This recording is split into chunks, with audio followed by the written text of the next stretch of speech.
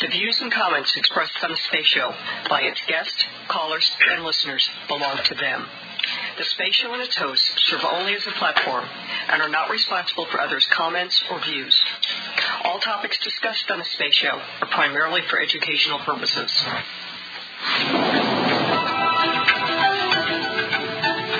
We choose to go to the moon in this decade and do the other thing.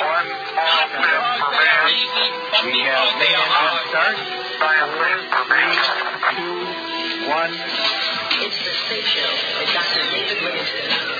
Broadcasting to 7 continents, consistently bringing you quality news and interviews with the best and brightest minds in the new space economy. Here is the founder and host of the Space Show, the man who best articulates the vision of space commercial enterprise, Dr. David Livingston. Good afternoon, everybody. Welcome to the Sunday Space Show program, Sunday afternoon in the Pacific time zone. I'm your host for the day, David Livingston. It's great to be back with another excellent program, which will be quite fascinating and very interesting. One of our guests has been with us before, Morgan Irons, and Lee Irons is also with us as he is the lead author on the paper and the work we're going to discuss in just a minute. This is a full-length Space Show program, but still, if you want to talk to either or both of our guests, please watch the time and get a hold of us, not at the very last minute, 11th hour, but so that we'll have time to adequately cover your question or your comment.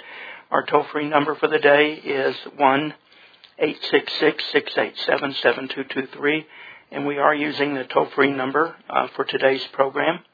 You can send email to us at drspace@thespaceshow.com.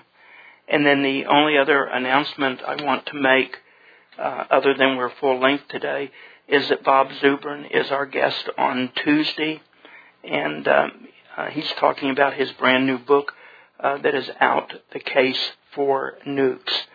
And of course, tomorrow morning, everybody's going to get up really early to watch Starship, right? So that should be very interesting. And as for the Space Show, let me just point out again that we are a nonprofit 501c3 listener-supported program, which means that we're able to do these shows because those of you listening also generously support the Space Show with your financial contributions. And as a 501c3 nonprofit, if you're a federal taxpayer in the United States, you do get a tax deduction for your gift. There is a PayPal button with a link on the upper right side of our homepage, thespaceshow.com. That is by far the easiest way to donate and support the Space Show. But we also work with Zelle. And if you do use Zelle, then you know you need an email address. And that email address is david@onegiantleapfoundation.org. And then if you are old school and you want to mail us a check, it is made payable to One Giant Leap Foundation, and it mails to our Las Vegas offices, which should be on the PayPal button and are on the homepage. But if you, for some reason, can't find it, please email me at drSpace@thespaceshow.com. And so normally on the longer formats, I thank our sponsors, because we do have sponsors, and they keep the show going for sure. You also can be a sponsor. And on the longer shows, I read their sponsor message. They all have banner ads that they can change whenever they want. And I just shout out to them on today's show because we've got 2 guests, and I don't want to eat into the time of 2 guests. So our sponsors are Northrop Grumman, the Space Foundation, Astrox, AIAA, Celestis, the National Space Society, and Dr. Chaim Ben-Arroyo with his 2 great books. And remember, if you buy his books on lunar development and lunar habitats, through those banner ads from Amazon, Amazon donates a portion of your purchase price to the Space Show, and we're deeply appreciative of that. So as I said a few minutes ago, Morgan Irons has been on the program before. Her full new bio is on our website, so please do check it out.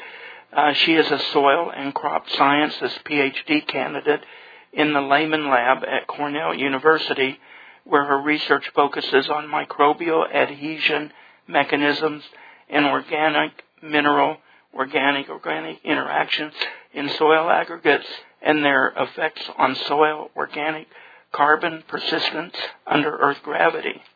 That's a mouthful, excuse me, and I'm sure we'll hear more about her work, and I certainly want to hear more about her work when we start getting into this later in the program. Lee is a scientist and engineer with experience in space, plasma physics, power production, hazardous environment decontamination, environmental remediation, and large-scale engineering design and construction projects.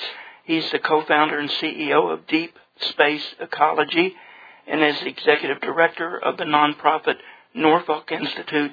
He is working on the existential challenges of human sustainability on Earth and in space. And despite of my lousy voice every time I start the space show, I welcome Morgan and Lee to the space show. Lee, we'll start out with you. It's nice to have you on the show and get to know you. And my voice does calm down for some reason later in the show, but this has been going on ever since I moved to Las Vegas, so I really don't have a handle on it. But we're glad to have you on board. Some of your work and your paper and many articles are on the blog for people to talk about. But introduce us to your work and to your theory. And I've read your paper, and it's very, very technical.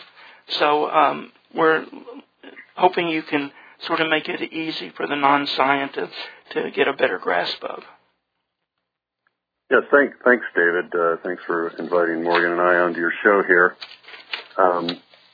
Yes, it is highly technical, and we've been working on learning how to explain this highly technical matter to people of many different backgrounds. We know it's important to have cross-disciplinary work and conversations, especially when it comes to things of a space nature. And so we've been having those, and we've been learning as we go along here for the past couple of months how to explain this. So here we'll have another shot at it on your show, and we appreciate you bringing us on. I think we can really boil it down. People want to know, what does this mean for us to go into space? Ultimately, that's the big question. And I think the most succinct way that we could probably put the insights and conclusions of the research that we did that is provided in this paper is that we cannot techno-fix our way into long-term habitation of space. Techno-fix is a term of art. It's been out there for a decade or so. We have seen, with all the work going on with NASA and the new space industry, there's a lot of ideas out there for technologies that we can use to help us, live in space. If we look at Artemis and the plans for trying to establish a permanent human presence on the moon, we see lots of technological pieces of that project that are forming up, and various space agencies around the world and companies are helping to develop those things. When we look at the efforts that have been going on for decades to figure out, how we would inhabit Mars, there's all kinds of technological recommendations on how we would do that. You referred to Robert Zubrin coming up in an upcoming interview that you're going to have on your show. He's been a big leader in that, and all of these ideas are great, and many of them incorporate bioregenerative elements into them. And those are effectively just living components that you are making part of your engineered system to try and get the benefit of their regenerative nature into your engineered system. so all of these things are called techno-fixes. It's using technology to try and fix things that humans are having a hard time with in our natural world. It especially goes towards the environmental movement on Earth, and we begin to talk about things like ecomimetic technology and biomimetic technology, which basically means you're trying to use technology to mimic critical biological functions and ecological functions of our ecosystem. And that's kind of like going in the direction of something's failing in our ecosystem. How do we use technology to try to fix it? When we go out into space, what we're saying is there's something missing from our ecosystem in space where we're sending humans to be. And so we're trying to replace that missing ecosystem element with some technology. And that's effectively what environmental control and life support systems are doing for astronauts when they go out to space, is trying to replace those ecosystem elements of life support that humans naturally get without much effort at all on Earth, other than hunting and gathering, which is our basic primal way that humans evolved and survived. So we're saying that going out into space, we're going to try and use technology to replace those things. And maybe we can bring some life with us incorporated into the engineered system to make that work, better. And people throw around the word sustainable, right? Right. Yeah, that word is out there, and we've been using it, and it's great, and it sounds good. And, the question comes up, what do you mean? What does sustainable mean? And you can go out there and you can look at all the engineering papers and the science papers out there, and there's many different ways that people have defined sustainable. There's engineered resilience, which is basically how do you make artificial parts, last longer? What's their life cycle? How many cycles of operation can they go through before they fail and you have to replace them? So engineered resilience is kind of the way that conversation started, but now it's also tried to bring in, the environmental science that has been developed here for the past century on Earth, and try and bring those concepts into this space engineering. And so one of the things that we threw the flag on in our last paper, Terraform Sustainability Assessment Framework for bioregenerative life support systems, we threw the flag and we said, hey, it's great that everybody's talking about sustainability, but there's no hard definition for it. There's no quantified way of measuring it. We need a method of quantifying it if it's going to mean anything to us. And so we proposed a method in that paper. In this paper, we kind of go deeper into this whole idea of, well, what might you actually need to be sustainable? And then, once you figure that out, then what's the actual quantifiable method you would go to use to measure that? And so we go all the way into that, and coming back around to how I started this, what we determined was technology by itself, even with some bioregenerative components added to it, cannot make a human living in space sustainable. Okay, so we need to absorb that. So obviously you don't give up. So what else has to come along to add to that? So let's talk about what we mean by sustainable. So when we talk about sustainable, what we're talking about is what humans have on Earth. We have more or less sustainable living on Earth. According to the definitions of sustainability, levels of sustainability that we've modeled in the paper, and you can find those in the paper. We've modeled 4 different levels of sustainability. Our current present day living in Earth is mostly level 2 sustainability. We are struggling with living in concert with our environment without disrupting our environment. And of course, there's a lot of debate on that with global climate change and with depleted natural resources. A big problem we have on Earth is that we're running out of our current source of phosphorus for agricultural fertilizer that the United States uses from inside our borders, and we're going to have to depend more and more from imports from places like Russia. Phosphorus has always been a very difficult problem for agriculture, especially since the UK and Europe and America completely depleted the source of phosphorus that was on an island in the Caribbean that for a century or more it was pulling all of our phosphorus from. It was basically just centuries of accumulated bird guano that we were mining and using for our agricultural fertilizer. That source depleted. We went to another one that's in the United States. That source is almost depleted. And you can look at things like phosphorus and all kinds of other things and see that we're depleting it around, having struggles with it. That's why we say we're effectively in level 2 sustainability here on Earth, because we still haven't figured out how to not overconsume our natural resources.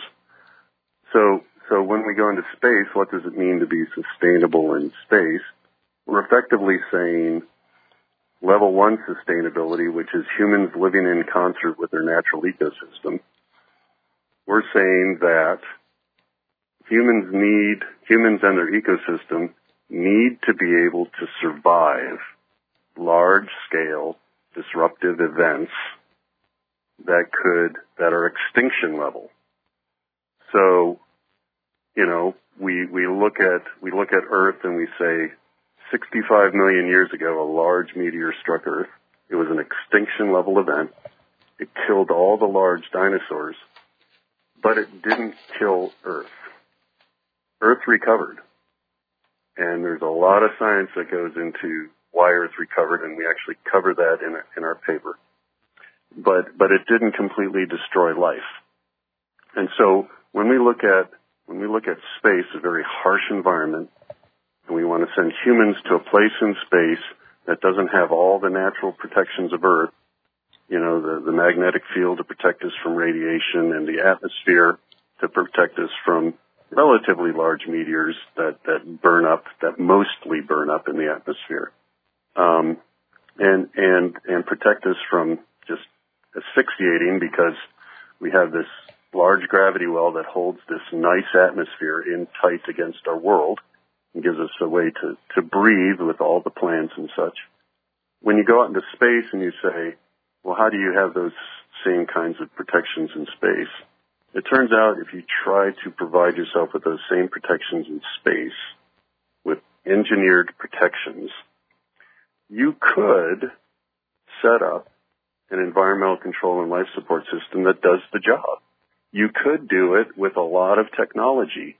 You could do it with incorporating some biological components in there to kind of give you a more sustainable, more efficient, in terms of energy usage, more efficient life support system. But we say that it's brittle because if you're using technology to give you critical environmental services, if that technology gets taken out by a single disruptive event, the brittleness of the system means that your entire ecosystem can go into very fast cascade failure, which for the humans in that location could be a localized extinction event. It could kill off the humans very quickly unless they have a nice, fast, and complete way of emergency egress, which again is also very difficult when you get into deep space. So That's fundamentally what our paper is saying is, what can we do to avoid using so much technology that we make our environmental control and life support systems brittle and susceptible to catastrophic failure and basically the complete and total destruction of the engineered ecosystem that we have put into space. Okay, so I have a question for you, from myself, not yet from any listeners. But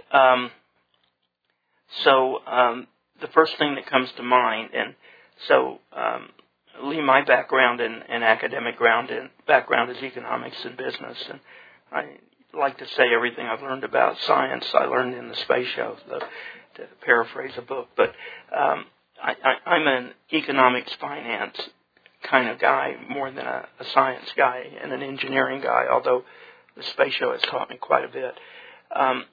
So I look at what you're saying, and I'm probably optimistic that at some point in human history we could develop the self-restoring Earth-like ecosystem that humans would need to really have thriving communities and economies in space.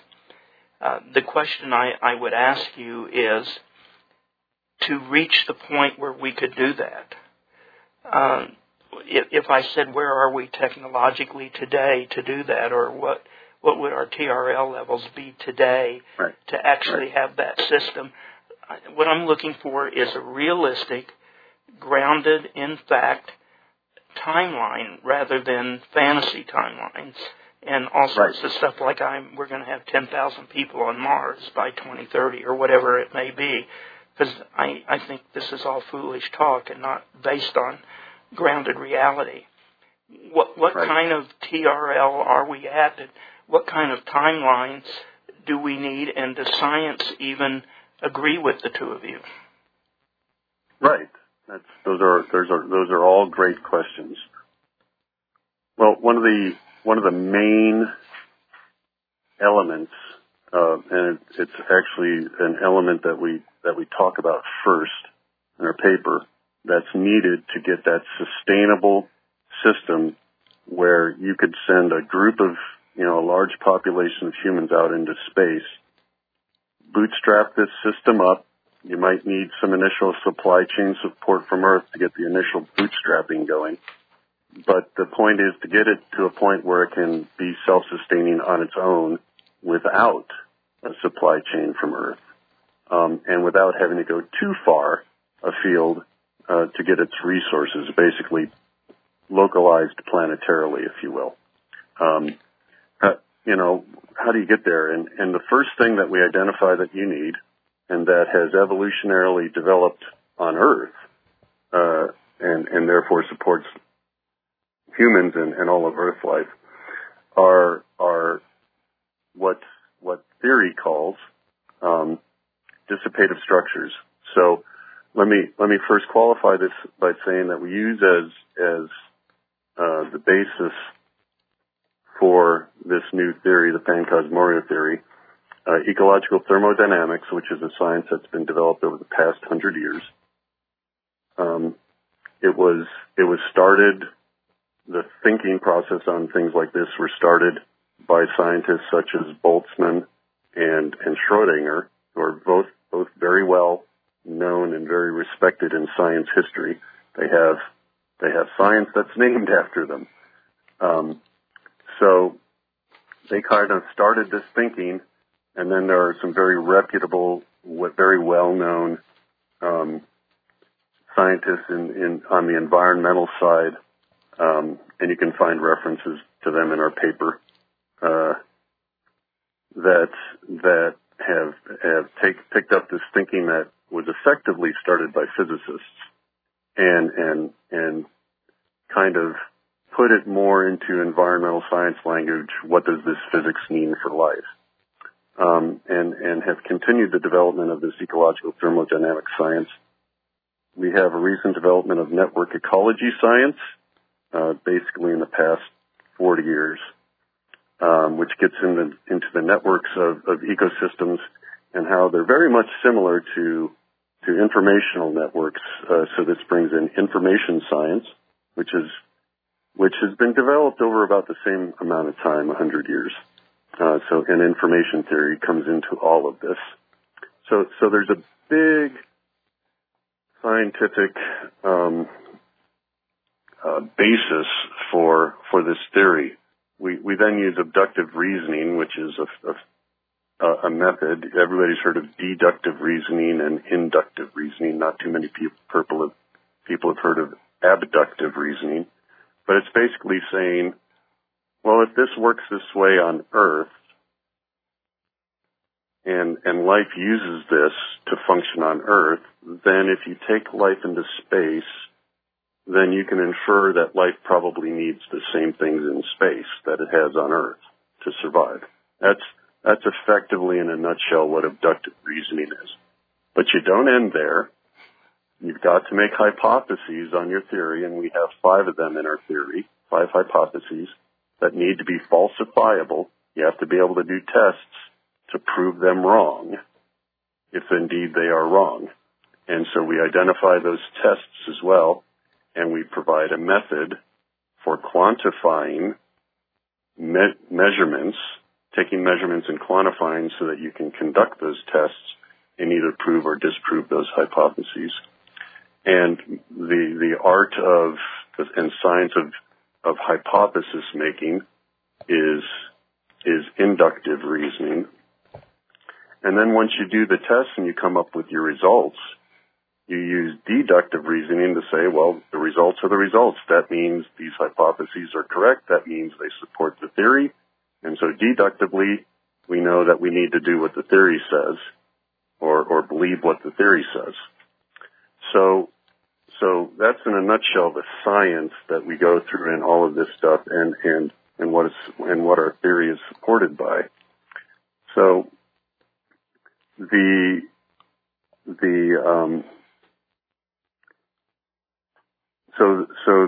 pan-cosmorial theory, and I'm sorry, I might have wandered a bit from your original question. What was the original question again? Well, how prepared are we technically? Do we have a low TRL, and what kind of realistic, grounded, factual timelines before we could be like this in space? Right, yeah, exactly. So we have the science and the pan-cosmorial theory to extend that science from Earth into space. So we have that, and we try to summarize that in the pan-cosmorial theory and provide references to where it is, to where it comes from. So the science suggests that we're probably no better than TRL2 in actually being able to get a truly sustainable, what we would define as a level 1 sustainable human settlement in space. And again, that fundamentally comes down to the fact that technology, we have not been able to, nor are we even close to figuring out how to design technology that is truly self-restoring. And by self-restoring, we take that technology, which is basically, if you say it's going to act in an ecosystem, it's kind of like a species. So you can take a piece of technology and you call it a species. And you say, we have this species and we have a whole bunch of other species working together in this engineered ecosystem. And if you have a disruptive event hit it that could cause extinctions of species, so a disruptive event that takes out some of this technology, doesn't have to take out all of it, would that technological system as a whole be able to reorganize on its own with the inputs, with just solar power inputs and the gravity available and the resources immediately available to it without human intervention, would it be able to reorganize and evolve itself into something new before it completely dies off? And we do not have technology that can do that, nor do we even know really where to begin with developing that technology. There's been some ideas out there on self-restoring and self-replicating technology, but it still fundamentally is not at the point where as an entire technological ecosystem, we call that an augmentational system, can it evolve into something new that continues to survive and thrive if a disruptive event comes in and causes some or much of the technology to go extinct, to stop working and to not be restored and replaced with something else. So you have an email from Joan in Tulsa, Oklahoma. And Joan says, well, since this is likely going to take decades, if not longer, do we not go into space until we're able to do this? Or do we continue going into space with improvements in the way we're doing it now, though clearly not approaching what you're talking about? What would you suggest? So I would suggest, and we kind of get into this a little bit in the conclusion in the paper, is that it looks like the best that we can get near term is what would be called a balanced sustainability approach within cislunar space. The reason why doing it in cislunar space is important is because it's close to Earth, and if things go very, very bad, the humans can escape as long as there's means provided of escape. Nobody wants to be on the ship that unfortunately doesn't have enough life rafts, right? Absolutely right. So as long as there's enough resources for emergency egress and quickly getting back to Earth, cislunar space kind of affords us that capability. The International Space Station is a good example of it. International Space Station is what would be classified by our pan-cosmoreal theory as a level 4 sustainability system. It is sustained by supply chain from Earth. So the reason why it can be sustained is because it is wholly dependent upon the natural ecosystem of Earth to continue to function. That we call that the basal ecosystem, the ecosystem that is fully natural, fully self-restoring, fully evolutionarily capable of adapting and redesigning itself. It's supported by that from Earth. And of course, the huge augmentational system that we have on Earth to support it, made up of all the space agencies, the space industrial complex that supports them, and all the suppliers and sub-suppliers of that space industrial complex that support them for market changes, for parts obsolescence, for supply chain disruptions, for employment shortages when we can't find enough engineers to do the work anymore, because there aren't enough people going into engineering or into science. That societal system leverages the natural ecosystem of Earth to create itself, to create this societal system. Humans create their societal system on Earth, utilizing and wholly dependent on the natural ecosystem of Earth, to then provide these supply chains up to the International Space Station and sustain it in low Earth orbit. Even with that, there have been times when the supply chain from Earth to the International Space Station has been disrupted with humans left in space, which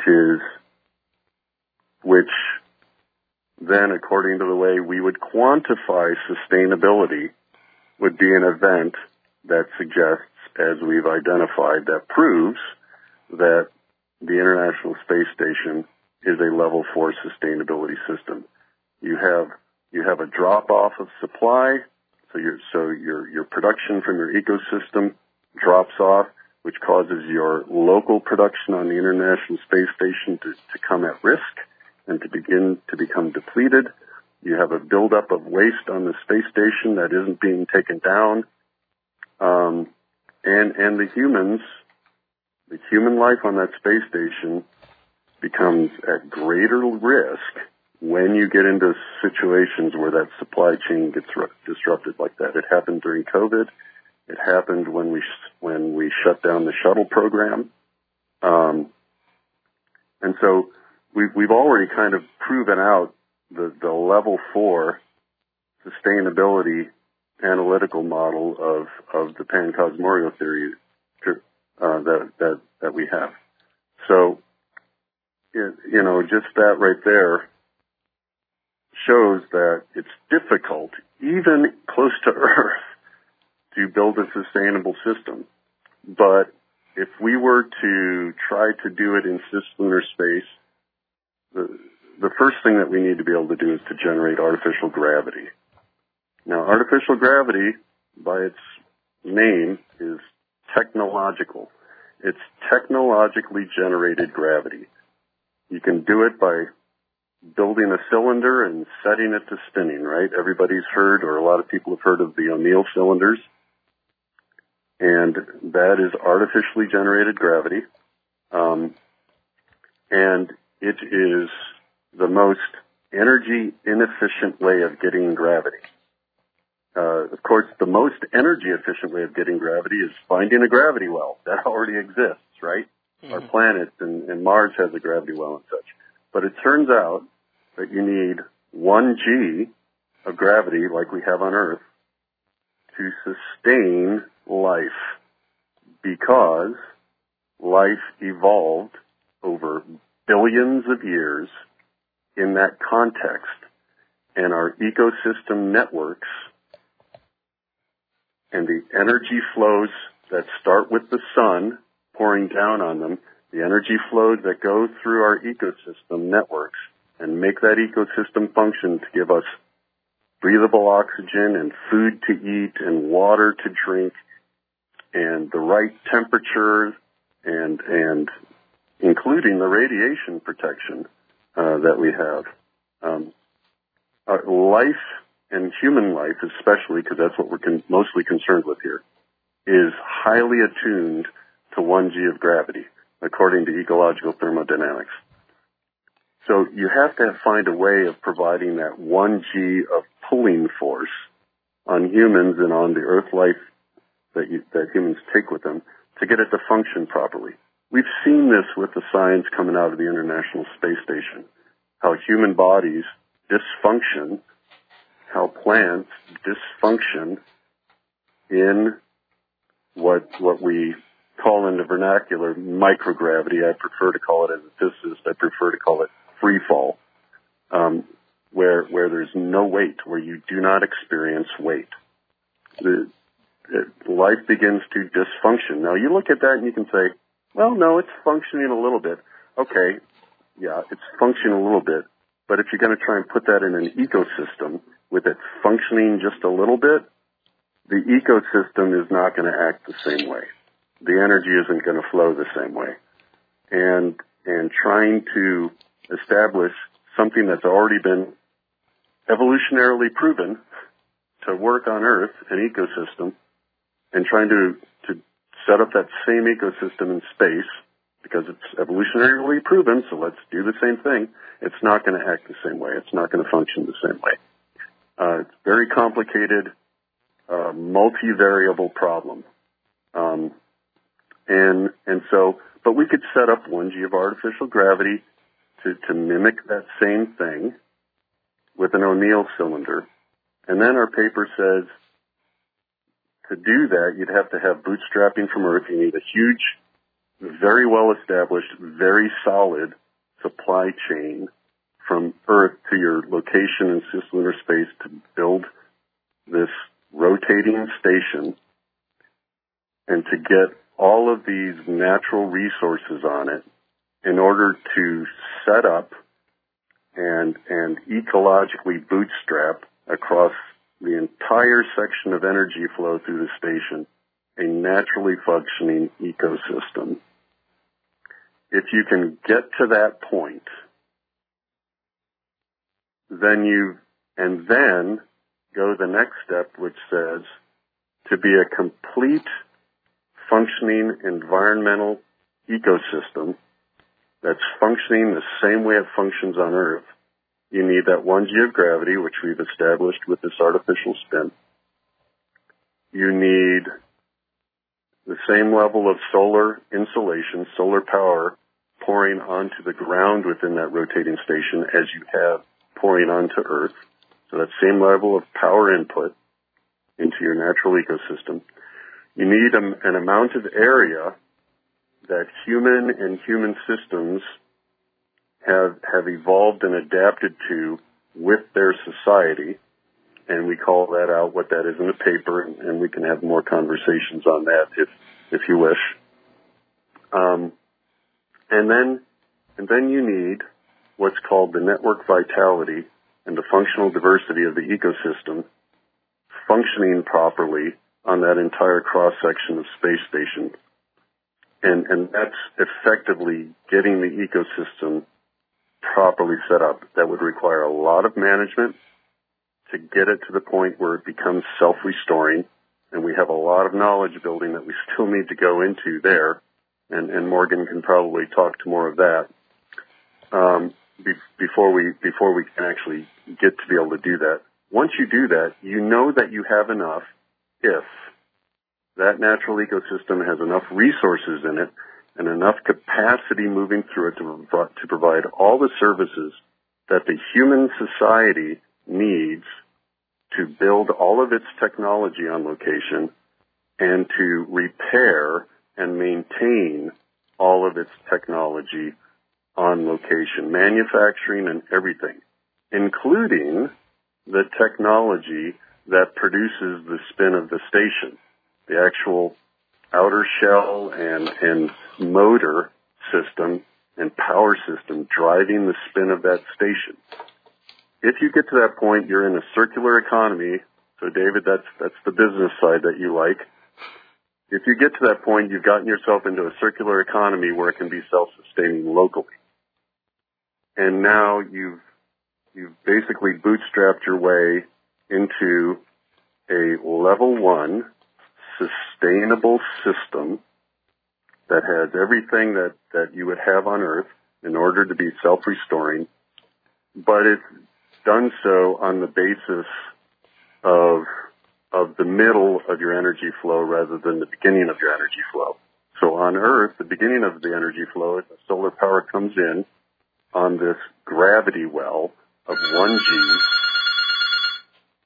and the gravity helps drive these dissipative structures, these cycles of material that are the basis of life, and that's the start of your sustainable system. In an O'Neill cylinder, that start of your system is very technologically provided. It's provided with the spin of the station, and it's provided with a bunch of LED lights that capture sunlight from solar panels and redirects it so that it can shine directly on the land that you have within your O'Neill cylinder. That's a lot of technology.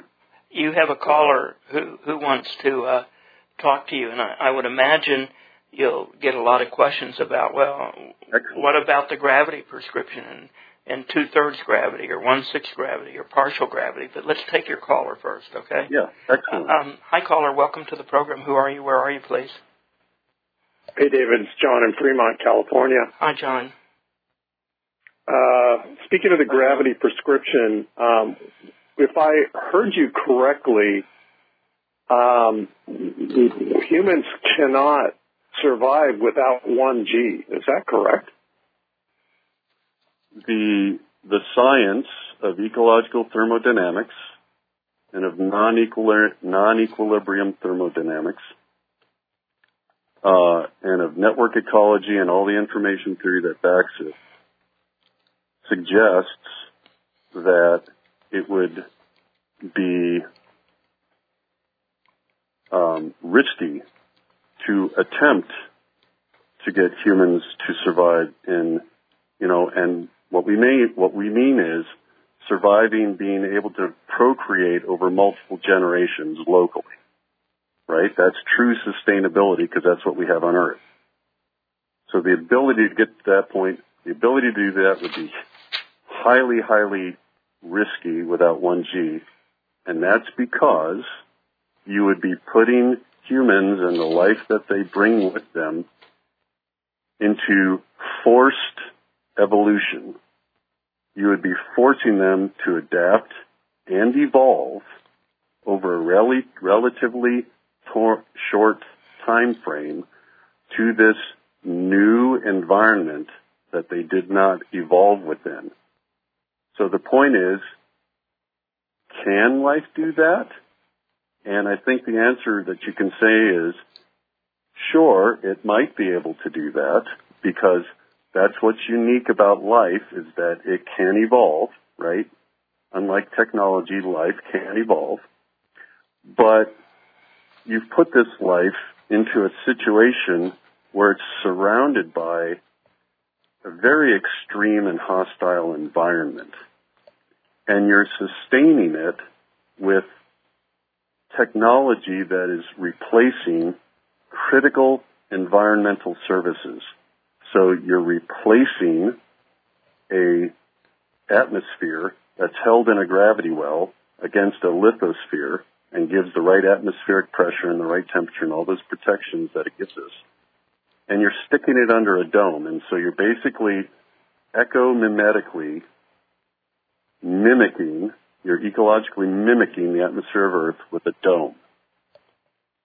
And you're mimicking the 1G of gravity with some kind of rotation, with a centrifugal force that is provided, that provides an apparent feel of 1G of gravity. And now you're trusting that it's not going to get taken out by something disruptive. So let's say, okay, let's not worry about generating 1G of artificial. We're just going to stick them in 1/3 of gravity on Mars.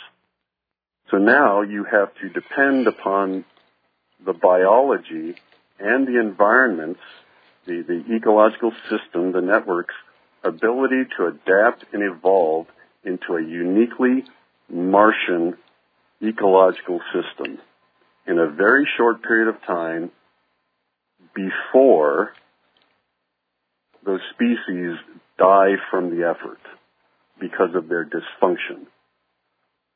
So can they adapt? Certainly, living things can adapt faster than they can evolve. The big question is, can they evolve fast? That's a very open, highly questionable thing for life to be able to evolve quickly, say within a single generation, to be able to evolve that fast, maybe within 2 generations, to be able to evolve that fast before dying off. So you're forcing humans in life to adapt and evolve quickly in an alien environment that doesn't have all the natural stuff they're used to.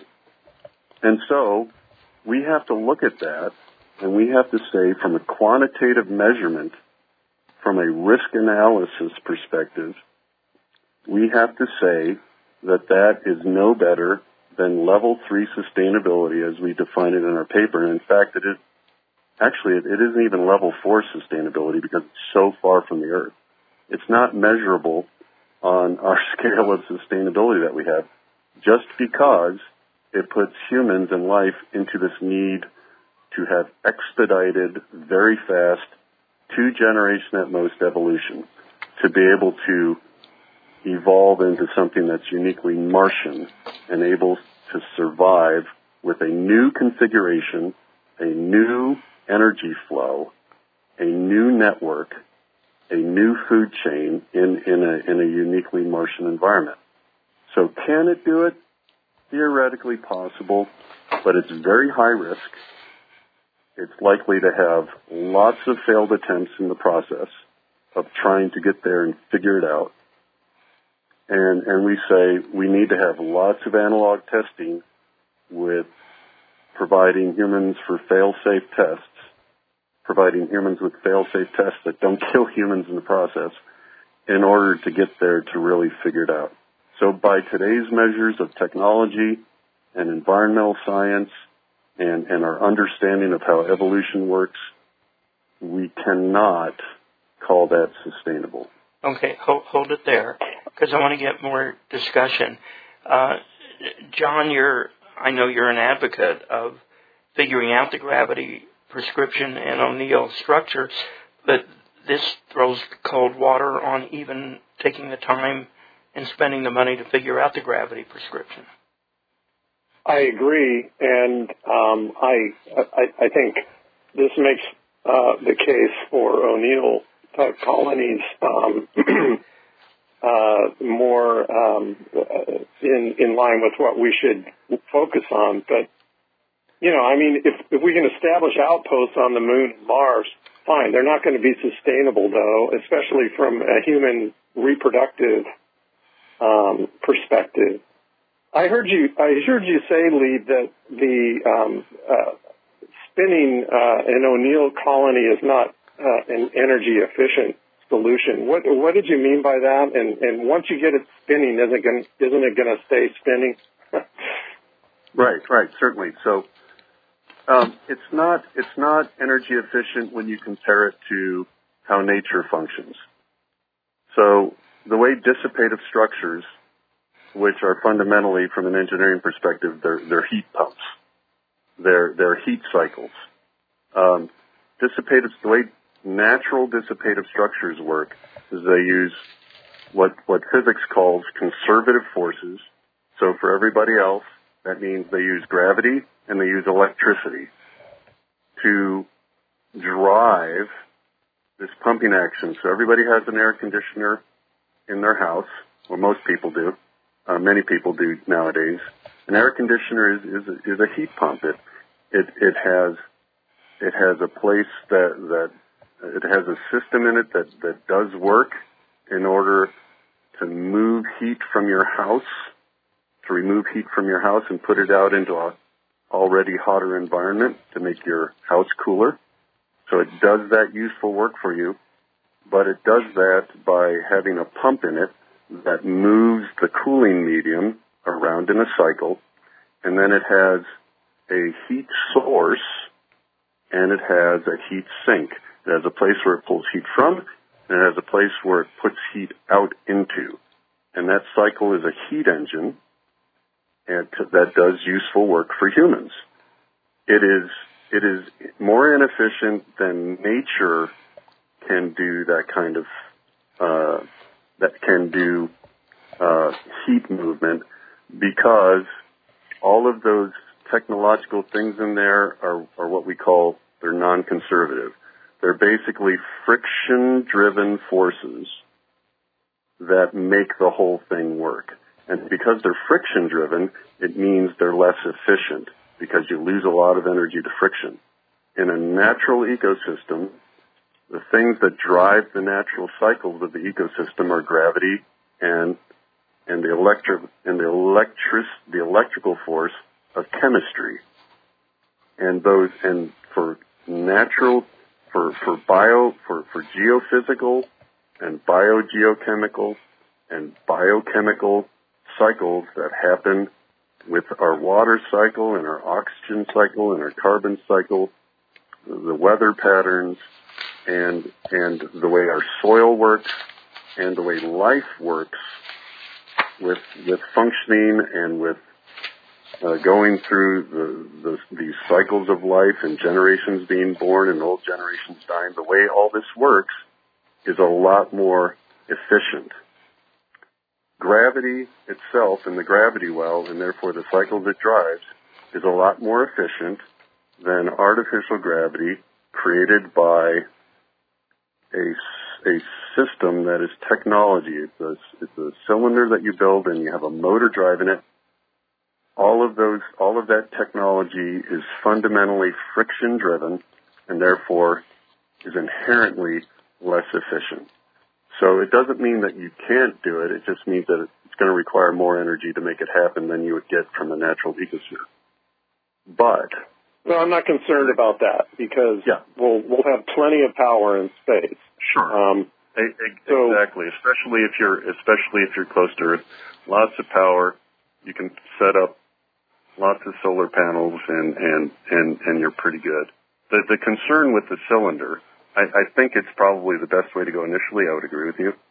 But the concern is that if you have like a meteor strike into your motor system that drives that spin, or into the side of your colony that penetrates the enclosed airspace of the colony, it can drive that colony, even if you have a fully functioning natural ecosystem functioning inside that colony, it can drive that colony into very fast cascade failure because you've taken out the artificial gravity with a single stroke, a single disruptive event.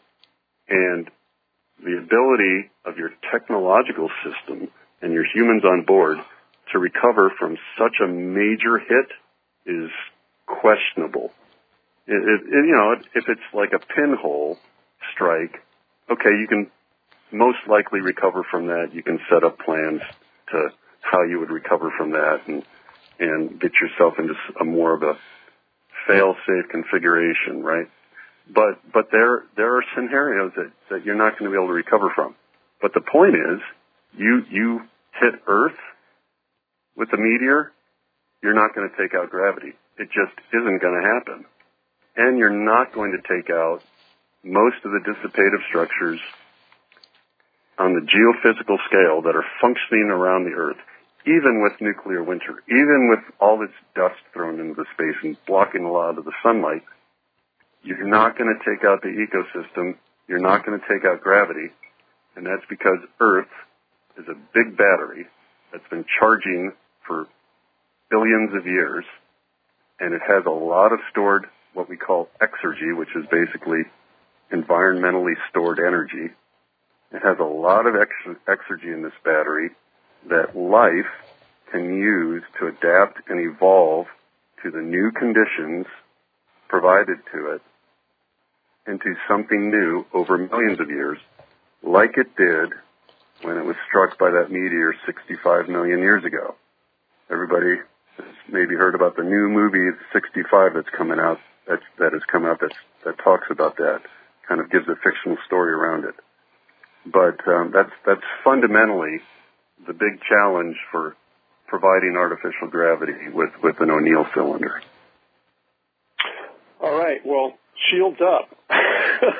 Exactly, shields up. Okay, David, I'll let someone else call in. Okay. So, thank you. Okay.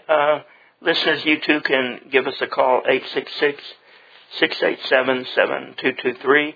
And email, of course, remains drspace@thespaceshow.com. Morgan, I have a question for you. Are you there? I am here. So this is Paul, and Paul is in Portland. And he says, the last time you were on the show, you were at a space advocacy, space settlement conference in Seattle, and people met you there and suggested that you come on the space show, and you were talking about agriculture, food, and other kinds of opportunities that might exist someday in space. None of this has been mentioned so far. The food supply has not been mentioned in level 2, level 1, level 4, anything. That's going to require an enormous amount of energy. In the bio that David read, he said that you were a soil and crop scientist working on your PhD. What does it take to have even level 2 or level 1 food production in space. Plus, you met a lot of space entrepreneurs and advocates and people, and you know that their hearts are set on going to Mars or maybe to live on the moon. And how would they react to deploying their resources to what you're talking about? Because they're spending money and raising money for settlement on Mars or the moon or something a little bit different. Would they deploy their resources differently to help accomplish what your father and you are talking about? Great question, and it's something that I actively work on, and I was also an expert judge for NASA's Deep Space Food Challenge, so I got to see a lot of United States-based and international teams propose their ideas for food systems in space, from the plant-based systems to the alternative forms like cellular meat growth, cricket, things like that. How would you even use an oven in space or a blender, things like that. So I've definitely been seeing where the thought process and the technology development is going in this space. And something that I would remind people of, and this pretty much goes into a lot of what Lee has said as well, that where does the majority of our food come from here on Earth that we actively use in our daily lives? Well, if we look at a United Nations statistic, 95% of our food comes from soil-based systems, from the soil, with very little coming from hydroponics-based systems and those engineered kinds of systems. Yes, the agricultural systems, there's a variety, a lot of intensive agricultural commercial systems, but as we see here on Earth, that reliance that we've had on this very intensive agriculture, which a lot of this knowledge is based in colonialistic thinking as well, is leading to things like soil degradation, which is very concerning for when we're thinking about food security and making sure that people have access to food locally, especially if we have these major disruptive events like we have been seeing over the last few years and even in past years with extreme weather events, pandemic disruptions to supply chains. And even on the local scale, you can have disruptions. For example, the cold snap freeze that happened in Texas a few years ago in 2020, I believe. Even having a farm down the road, they didn't have to get that food down the highway to the local townships. So the local townships were experiencing food insecurity even with food a couple miles away. So we look at that and we look at our reliance of soil here on Earth, and it begs the question of, could we have an agricultural system in space that is technology-based, technology-driven, such as a hydroponics system, aquaponics, whatever system people are proposing, because there are a lot out there. And I would be very hesitant to say that we could sustain ourselves on technology-based agricultural systems based off of everything that Lee has said, as well as looking at our systems here on Earth. When we look at where hydroponics-based systems are right now, a lot of them are based in highly augmented systems. And Lee mentioned this augmented systems is pretty much our technology society that humans have developed. So having vertical farming, hydroponics-based systems in cities where you have access to your electrical network, your water supply, things like that. If you try to build such a system in the middle of a desert, not near any water supply, not near any electrical system, then you can start to have problems there with your sustainability. And we even see this on the management side of the systems if we go into the systems and actually look at, for example, hydroponics. These systems can be very manager knowledge based, where you have a very specific nutrient solution, a very specific set of parameters that need to be followed for your system to function without disruption. And yet we still see these disruptive events such as a microbial bloom that happens in a hydroponic system. And when that happens, you have to clear out the system, sterilize it, and you have that downtime. So during that downtime, if you have an event like that happen, where are you getting your food in that time, especially since if you're growing from seed, now you could be set back by a few months of grow time. So the way I like to think about hydroponic systems versus a soil-based system, a soil-based system, at least here on Earth, has a microbiome in it. It has trillions of microorganisms, many of which we haven't identified because it's so challenging with how much diversity there is in there, as well as all the soil fauna, things like that, that are creating this system that can combat against disturbances, biovectors, things like that. While with a hydroponic system, you don't have that microbiome in place.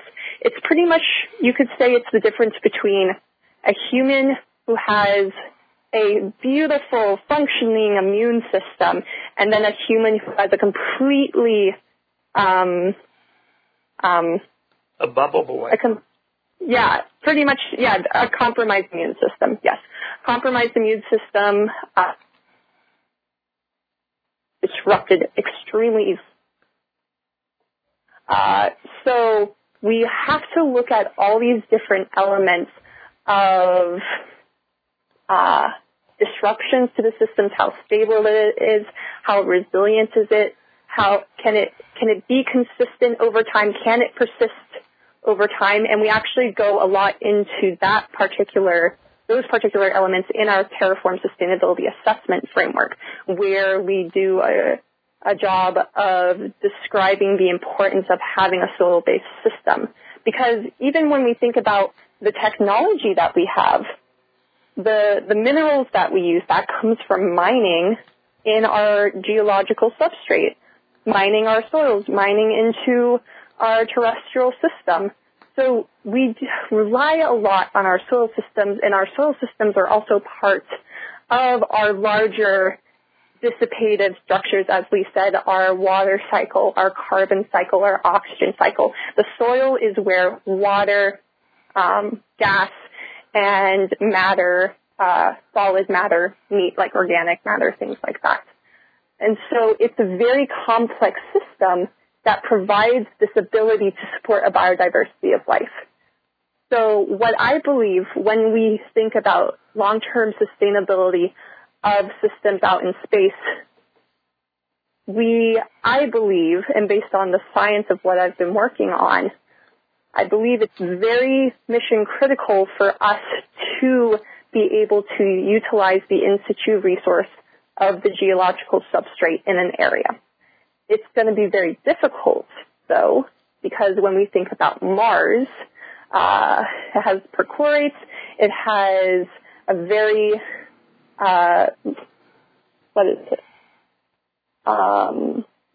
sorry, my mind is currently blanking, but it's very difficult. We see this with Mars regolith simulant studies. There was this one paper that came out in, I believe, 2021. I'm blanking on the author right now, but they pretty much did a study looking at the different Mars regolith simulants that are available on the market and how they would do with germinating certain plants.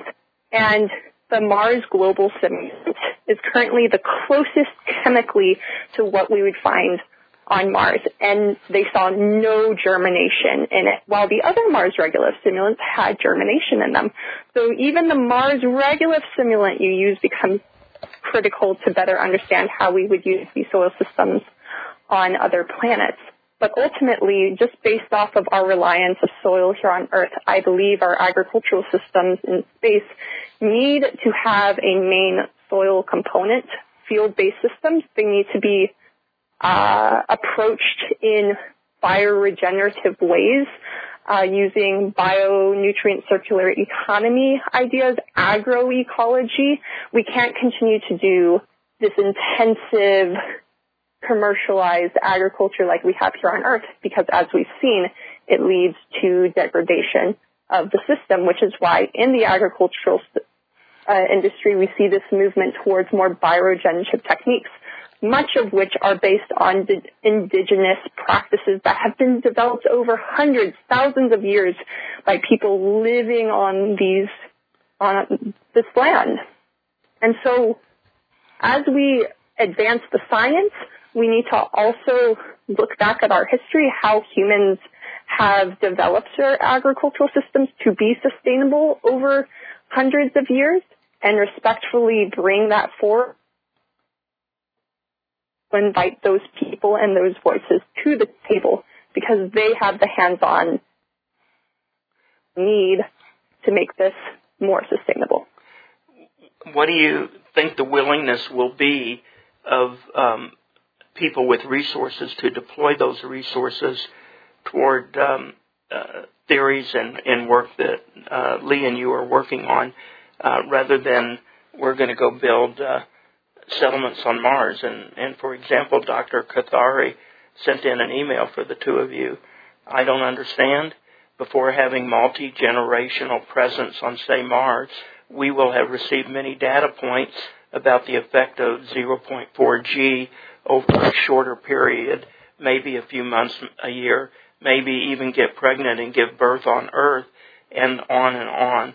Extrapolate to multi-generational sustainable argument is unwise for now, and probably for many years or a few decades to come.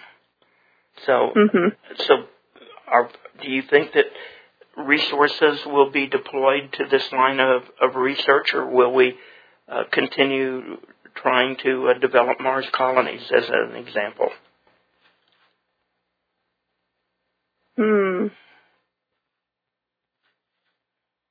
So I'm trying to make sure I understood the question being asked here. Perhaps I could say something. Oh, yeah. Go ahead, Lee. I'll think about my answer a bit.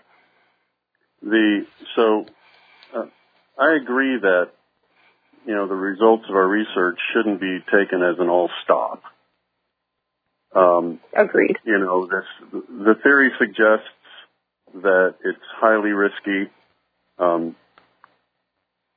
that if humans do end up surviving, being able to survive in something less than 1G, they're not going to look the same as the humans on Earth. And by definition, what we're saying is, by definition, if human life on another planet does not look at the same as it looks on Earth, it's not sustainable, because the only comparison that we have for human life is Earth. And so you have to have any measure of how you're doing in any engineering field or any science field, you have to have a basis comparison. And we're saying that because of the way evolution works, because of the way ecological thermodynamics works and non-equilibrium thermodynamics, because of the way information theory works, for all those reasons, it is highly unlikely in less than 1G, human life and human society would look the same. And therefore, in comparison to the Earth, it would not sustain an Earth-like condition. So, if we're okay with humans being a different evolved species on another planet, and if evolution can happen quickly to make that happen, and if we're okay with that, okay, great. But that is the likelihood of what the science tells us. Does it mean all stop? It doesn't mean all stop. you can certainly establish a base in these outer regions where you're rotating humans back to Earth so that maybe you don't get the long-term consequences of the low 1G, and that you're providing a highly technological system setup that has as many protections as you possibly can afford and set up in order to prevent cascade failures and large loss of life from highly disruptive events. But we just need to go into this with our eyes wide open. And I think there is some concern that we're throwing a lot of money at a one-off attempt, and everybody thinks.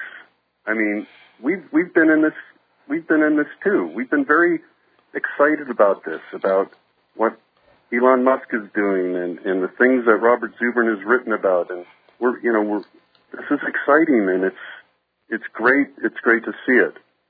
But we should have no illusions about this being like the science fiction that we have read.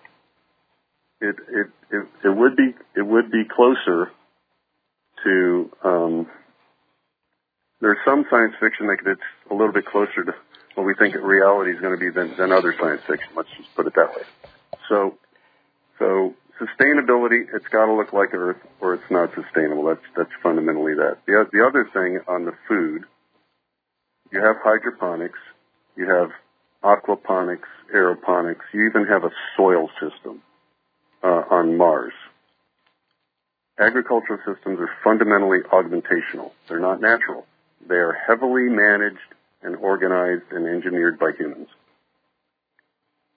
So to avoid what Morgan said, the industry standard is if your hydroponic system, line 1, goes into a heavy algae bloom, you drop line 1 to repair it, and you function on line 2, your redundant backup. You might even have a third redundant backup, triple redundancy, to make sure that you're always going to have food. That's, in a natural ecosystem, that's what we would call the ascendant part of the ecosystem. It's where a plurality of your energy through flow is being routed for food production, okay? But you're not truly sustainable unless you also have a reserve. And the reserve is the 60% of energy through flow that will provide you food if both your main and your redundant systems go down at the same time. That's what nature provides and what makes nature sustainable.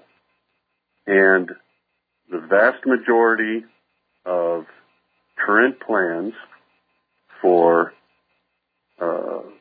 that we have seen for sending humans into space do the typical engineered approach of main lines and redundant lines, main systems and redundant systems, but they don't have reserve because reserve by definition is extra and it's expensive, and the additional expense risks canceling the project.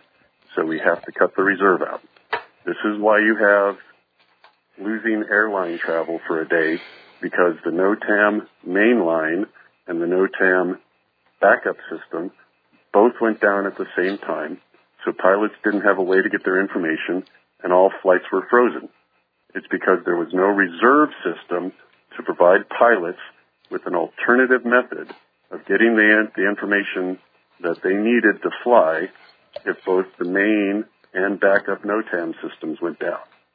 So, we've seen plenty of examples of this happen on Earth, and having a ecosystem reserve is fundamental network ecology knowledge and science, and that's the thing that a lot of these current plans are missing. I'm not going to say all of them because I haven't seen every little thing that everybody's done. Obviously, nobody has seen the details of what Musk is planning unless they're actually, inside SpaceX working on it. Or maybe inside his head. So we've got to have the reserve. Here's another question from you for either one of you. Benny is in Phoenix, Arizona, and he says there have been many spatial programs with very well-known and globally respected geneticists who claim that they are working on or will be working on or have done work on human genome modification for space. How does anything like this factor in, or does it factor into what you're talking about? Morgan, would you like to try that question? I feel like you have an answer to this because we've definitely talked about this, and I know you have your thoughts. Right, yeah, I don't want to dominate the conversation. But, you know, these are really top scientists that I've interviewed and talked about. I mean, this is not just Looney Tunes space advocates talking about this. No. This, you know, there's top people trying to change our genes. Oh, right, right. And it's very interesting, and it's got a lot of promise, especially for curing diseases on Earth, which is fantastic. Right. I'm fully supportive of the research, and I trust that the scientific rigor and the peer review process and the scientific method is all establishing solid science on that part. I don't question that at all. So, you know, if you took water bear genes from the particular water bear subspecies that actually has a shield around its DNA structure that shields it from radiation, protects it from high radiation, and you give that to humans, wow, fantastic. Wouldn't that be great? The concern, the question comes down to how does that altered biological component now function in a multivariable, highly complex ecosystem of which humans are a part. And we don't know. That's it. We know that evolution happens, or are confident in the science that evolution happens slowly enough for the natural ecosystem network to also evolve as the biological components evolve, such that natural selection and competition between dissipative structures, these biological heat pumps, life forms that are walking around, and the movement of energy through the ecosystem with producers and consumers, we know that evolution happens slow enough so that the ecological system can also evolve just like a living thing. And through competition, the heat pumps, the heat engines, the living things that are the most efficient with energy use tend to win the competition. And the ecosystem configuration that most efficiently uses energy tends to win the competition. That's how evolution works in ecosystems. If you take a living thing and you immediately alter its DNA and then put it into the natural ecosystem to multiply naturally and to compete, to take over land area and resources to multiply itself, can the ecosystem network respond just as quickly to that step change of modification of a biological component? And we don't know. So it becomes highly risky. And then also, once again, it doesn't look like what Earth looks like today. So by definition, because it doesn't look the same, it's not sustainable by Earth definition, which is fundamentally what we say when we say terraforming. We're trying to make something look like Earth. Right. And humans aren't familiar with it. So if their ecosystem suddenly starts changing, if the way their bodies act suddenly starts changing because of this modification, and we don't have the knowledge on how to respond to the change because we're not familiar with it, we're going to struggle. We're going to have a difficulty managing it and augmenting on top of it. And our augmentational systems, our technologies will start failing. I mean, you change somebody's genome. Now what's a doctor supposed to do and understand if something random in your body starts dysfunctioning. Is that a cause of the genetic change? Or is that something else? We don't know. So that's an example where our augmentational medical system, though the genetic change might be good, it might cause other things in the body that our medical system doesn't know how to deal with. I know the researchers that are doing this are aware of that problem, and they're being very careful to not deploy like some kind of genetic therapy to cure a disease that doesn't kill the individual at the same time it cures their disease and kills the individual, right? Don't want to do that. But that's short-term. Long-term consequences, long-term results, those are harder to pull out. And then fundamentally, you do that to every single living thing that you send to Mars to modify it, to function in lower gravity and lower atmospheric pressure, lower oxygen availability, whatever you want to modify it to do, higher radiation levels. Individually, each one of those things might work fine. You put them together in a network, the only way you know to network them is the way you've networked them on Earth. Will the network act the same with them all modified? You don't know, so you have to put it there. Even if you modified it to function on Mars, you have to put it there and hope that it'll all figure out how to work together in an ecosystem network that is sustainable according to a Mars model, which is new because it's not an Earth model. And so you're starting off with something completely new and completely different with no promises, with no billions of years of testing to back it up. I think there's a caller on hold. No, I guess they gave up on us. Caller, if you want to call back, please do so, 866-687-7223. I've got several more emails that have come in, and this one is Sheila in Chicago. And she said, I paid very close attention to the first part of the show with Lee was talking, but I'm also very familiar with John's argument about the gravity prescription and O'Neill structure. And I think there's an assumption that is a really risky assumption in all of that. So, Lee and Morgan, I'd like you to comment on this. The assumption is that if you are in space, whether free space or on a planet or who knows where, but you're in space and you're at 1G, you can live life as an Earth-based human. You can procreate, you can raise children, you can do everything because you have 1G.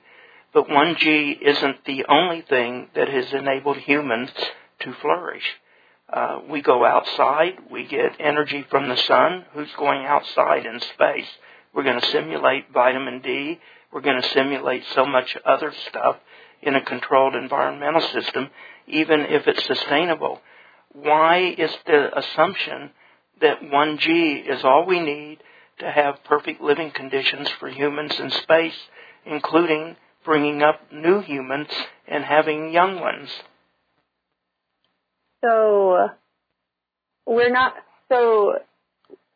Gravity was a main element of this paper, and really this paper is about really where do we need to start the ecological dynamics, where do we need to start with this, whether the fundamental questions, but there's also, like was said in this email, the psychology, the interactions that people have with going outside, being able to run outside with wind, to see green, being able to see an environment change over time with the changing of seasons.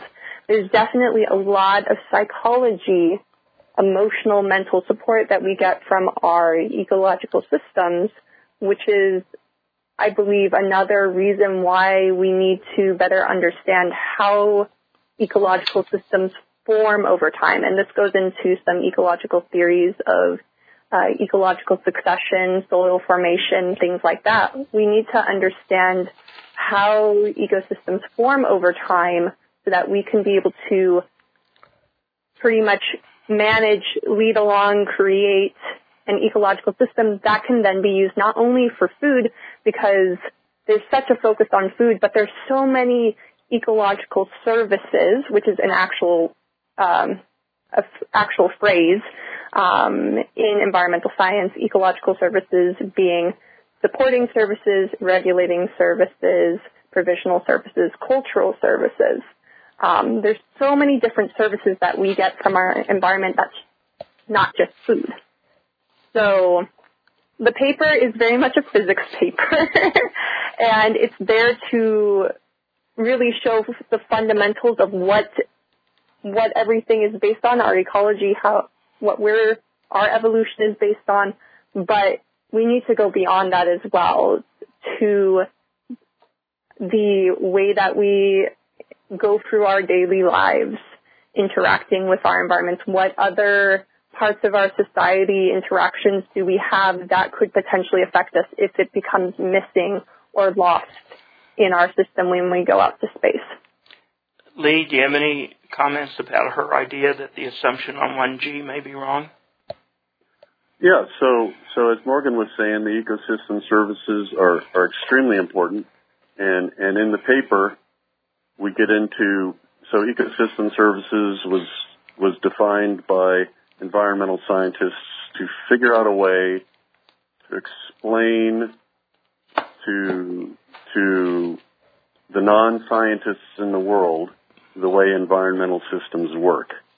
And it gives a way for environmental managers and politicians and such to look at their economies and their ecosystems in their countries and figure out how they're working.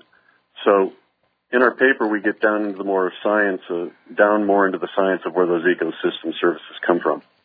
And we identify more criteria than the 1G dissipative structures.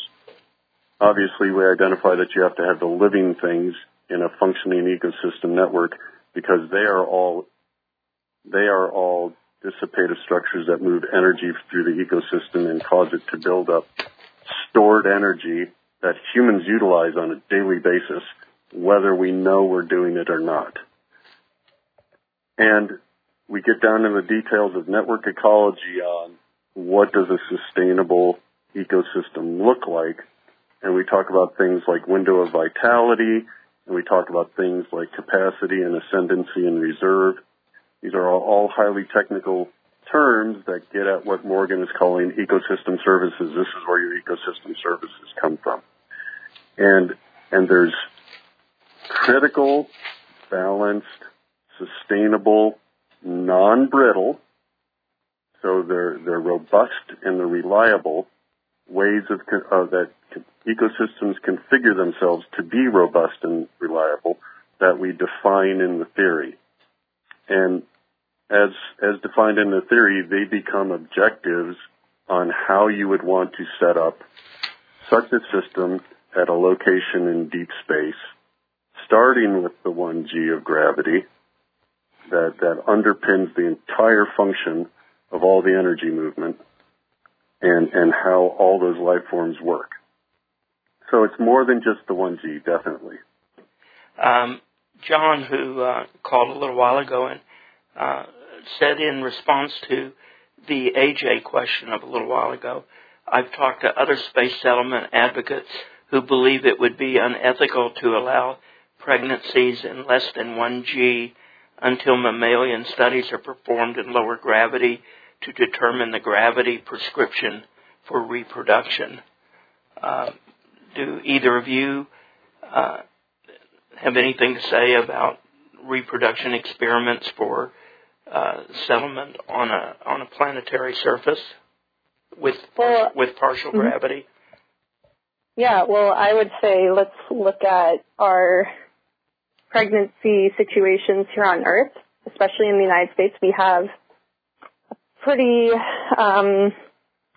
some pretty interesting statistics on mother mortality during birth, child mortality during birth, especially how people are treated in the medical system as well, and how that affects mortality of mothers and children.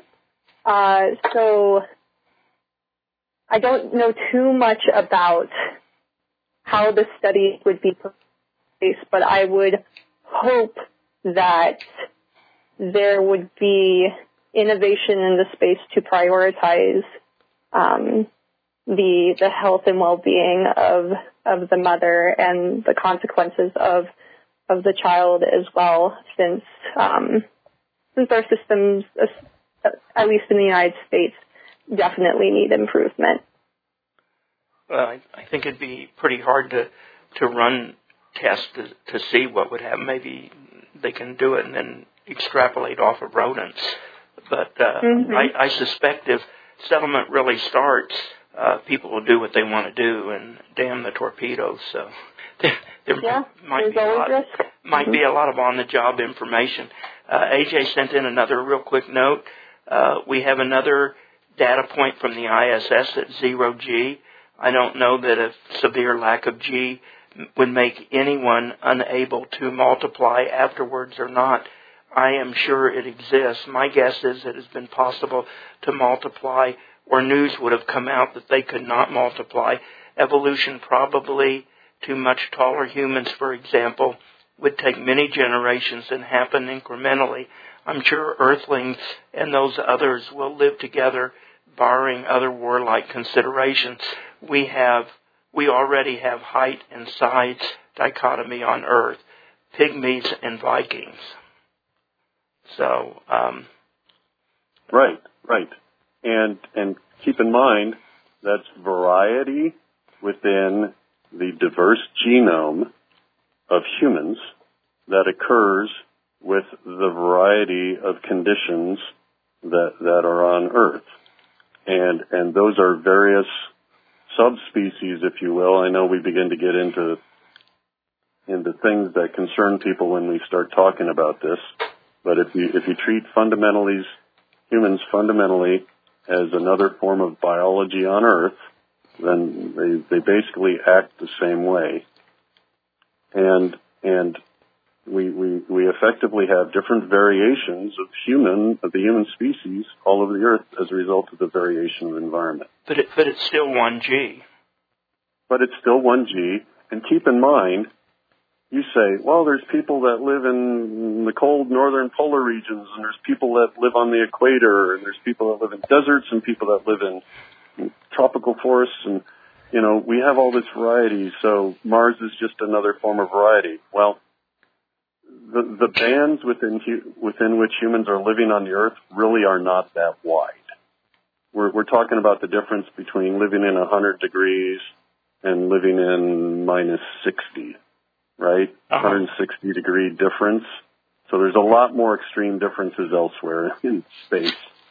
Differences in atmospheric pressure. You have people living high in the Himalayas.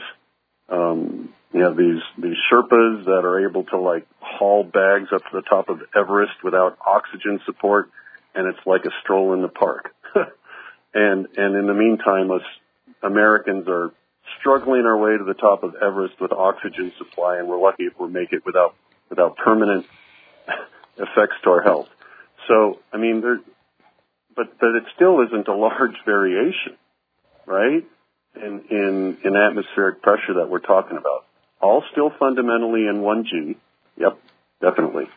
So you go out into Mars, you have more extreme differences in pressure than that, if you're talking about living in a straight Martian environment. And levels of solar, of the actual harmful radiation are different. Solar levels are different, half the level of useful solar power, human useful solar power on Earth or on Mars than on Earth. Those variations are a lot larger than you have here on Earth. And also, again, remember, the ecological thermodynamics theory underpinning all this, Earth is effectively a big battery that's been charging for 4 billion years. And you have disruptions happen. Heck, even the seasonal dark period in the North Pole and the South Pole, where there's no sun, half the year. While there's no sun, that battery in that area is discharging and supporting what life is present in that environment. And so the life has adapted itself to these charges and discharges as the sun comes and goes, and as high-quality energy comes and goes. You don't have a battery on Mars equivalent to the battery on Earth. I'm not saying you don't have any battery. There is certainly a battery. Mars certainly has its own battery. You certainly have dissipative structures functioning on Mars. You see these little dust devils spinning across, and you have the daily cycle of sunlight and no sunlight, and you can see seasons happening on Mars. I mean, there's definitely dissipative structures there. We haven't found biological dissipative structures there yet, if any. But there is exergy that gets stored in Mars, but the theory suggests it isn't anything close to what Earth has, just from what we can visibly see in comparison to Earth, and the fact that it gets half the high-quality solar power that Earth gets. So it's, again, our ecosystem, our living things on Earth are adapted to the Earth battery, and they're evolved to the Earth battery and not to the Martian battery, so they would have to evolve to that, which is highly risky to do in 1 or 2 generations. We're way beyond the 90 minutes we talked about. Do you have any concluding comments, either one of you, or should we have brought up or talked about something else that we've omitted that you would like to mention right now? I don't think we addressed the ethics question heavily there that I think was asked. We're not personally ethicists. We do attempt to discuss a little bit of the philosophy in the paper. But effectively what our paper and what this theory is doing is we're saying there's a limit to what humans can do and what human society can do and continue to look like humans in human society as it is on Earth. And that limit is defined by these criteria that we set up in our paper, and it effectively defines the limit of human life in the human world. So the ethicists can take that, and I'm sure they'll come up with and they have, we know it, they have come up with a very complex set of ethics rules. We have the whole planetary protection system, so it's not as if people haven't been thinking about that. So I would encourage people, go look at what they're talking about there, and then read our theory. And, everybody's smart. You can make your connections. Try to make the connections that you can and see what you think you see. You got a 11th hour note from Tim in Huntsville, and I'm not sure I understand it, but you guys are brighter than me, so let me throw it out there. Tim says we are talking about putting restrictions on women to carry fetuses to term in gravity less than 1 G, but similar issues have come up with women drinking alcohol and smoking while pregnant, and their individual rights took precedence to the increase in the odds of complications. Would this be an issue for space colonization as well? So I'm not sure what he means. Would the restrictions be an issue, or would drinking and smoking be an issue? I don't know, but either of you want to comment on it?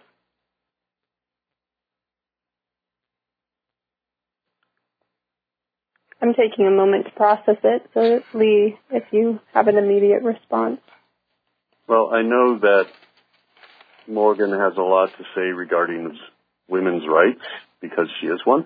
And far be it for me to step in and speak for women. Yeah, to point out that some women, non-binary people, trans women, are asexual and don't want to be required to give birth in space if they want to go to space. So I think that's an important thing to talk about, as well as that we don't obligate people where they have to have certain roles, gender roles, sexual roles, to be able to go into space. And I think that's very important to bring up into the topics of the moral and ethics.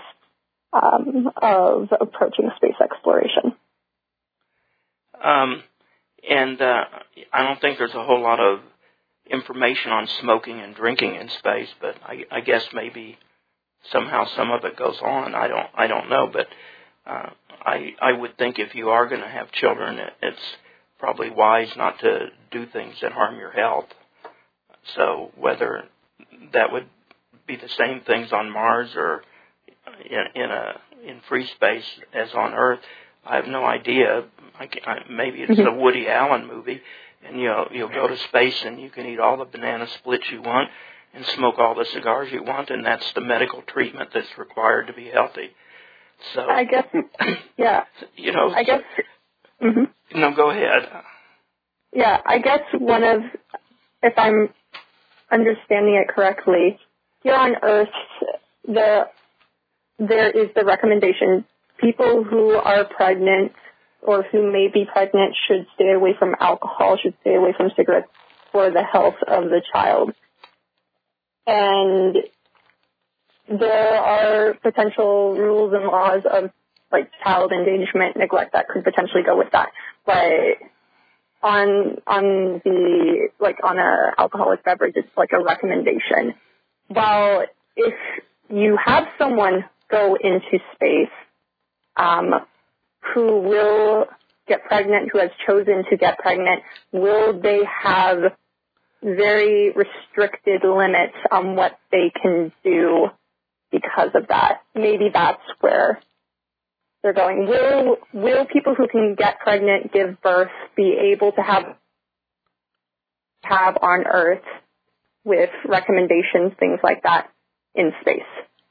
Well, I think that would all have to evolve with our ability to give birth in space, because we don't know what anything might be that would be good or bad for the fetus or for a young kid. I don't know.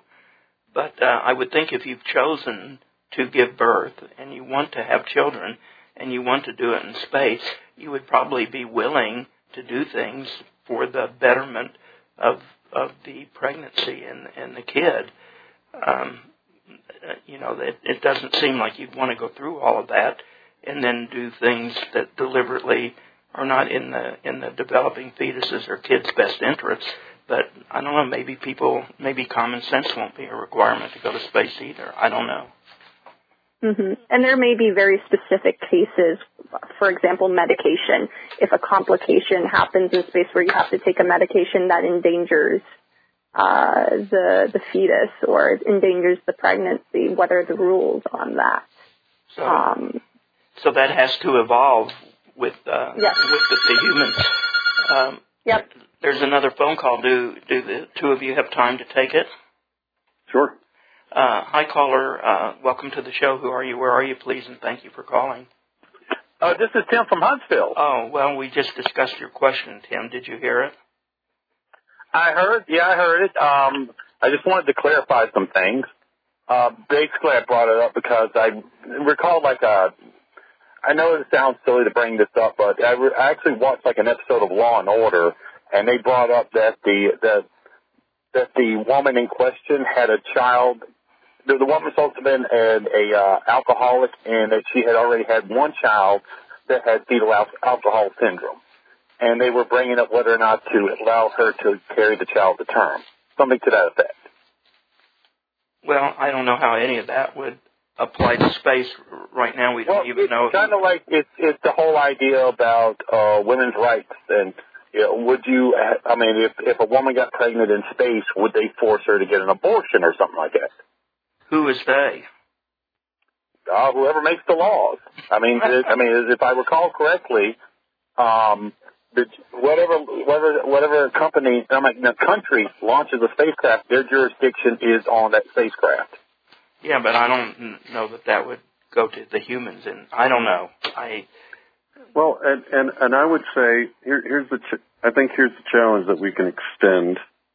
We're not lawyers, we're not law experts, but I can say that our legal system is what we call an augmentational system. It's a system that is artificial, not naturally occurring. Humans set it up in order to help human society function and thrive, right? Right. Our legal system is heavily based upon the way Earth functions. Fundamentally, the way humans procreate, the gestation period, the lifespans, it's very heavily based upon the way stuff functions on Earth. You go into space and you don't set up the same conditions on Earth such that things don't function the same way, and this is getting into the whole question of how women gestate, right, and give birth. If things do not function the same way, then you cannot duplicate the same augmentational system. You cannot use that augmentational system from Earth on Mars because the context is completely changed. Fundamentally, all augmentational systems that humans develop will be tuned in their efficiency to the way their ecosystem functions and the way humans function within their ecosystem.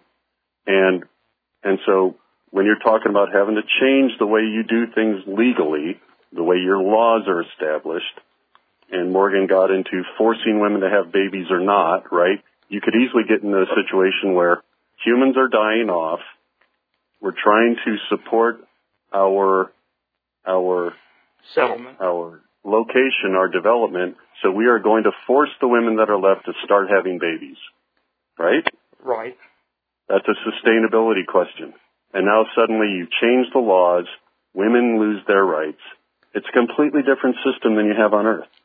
And so all bets are off regarding whether that legal system is sustainable or whether it will cause the settlement to fail because people will leave because they don't want to deal with the bad laws, or whether the laws think they're doing the right thing but ultimately end up being more disruptive than productive and cause the system to fail, right? We don't have the experience with those new laws because we've never tested it on Earth. So by definition, you have to look at that and say, and question the sustainability of something that doesn't look like Earth because we have never proven it can work in a way that sustains humans. I just wanted to add one last comment on the pregnancy question. Ultimately, I believe that, especially when it comes to a person's right to have a pregnancy or to have an abortion, depending on their different situations, that it's between the person who can get pregnant and their doctor, and maybe in the case of space, you have a scientist involved as well, a medical scientist, an ecological scientist, whoever could provide insight to help the person who is pregnant make a decision. I think it should be between them. And ultimately, I think that's the same for Earth as well. Okay. We really would have to evolve a lot to get to a system like that. So it would be interesting to see the pathway that took us to that system. Yep. I think that'd be a fascinating pathway. I don't think it would start out that way, but maybe it will. I appreciate your saying that, and as I said, I'll put it into the program. And thank you for doing that. Yes, thank you. Tim, does that do it for you? It kind of does it, yeah. Okay. Thank you. We're pretty late, so I want to... Okay, I'll let y'all go. Thank you for calling in. No problem. Lee and Morgan, thank you very much for being with us and for staying extra time. I really appreciate it, and I hope we can follow this with the two of you down the road, because I'm sure you'll be doing a lot more work on it, and it'll get a lot more coverage as the ideas perk around with other people. And I'll look forward to that. Are either of you planning to present any of this at ISDC this year in Dallas? I've chatted with some folks at the ISDC. There's a little bit of a schedule challenge, and so we'll have to see. So we don't have any firm plans yet. Well, I was just going to say I'm planning to be there, so if you're there, I'd look forward to meeting the two of you in person, or at least the one of you that is there in person. So But I appreciate your being with us and spending the extra time, and I hope we can talk again down the road, because I think this is a real important topic, and I appreciate you bringing it to our attention. Thank you, David, for having us. My pleasure, and thank you as well, Morgan. Everybody, that's it for today, so thank you for participating, and thanks to Lee and Morgan. Have a great weekend coming up. Remember Dr. Zubrin on Tuesday, and goodbye from Lee, Morgan, David, and the Space Show.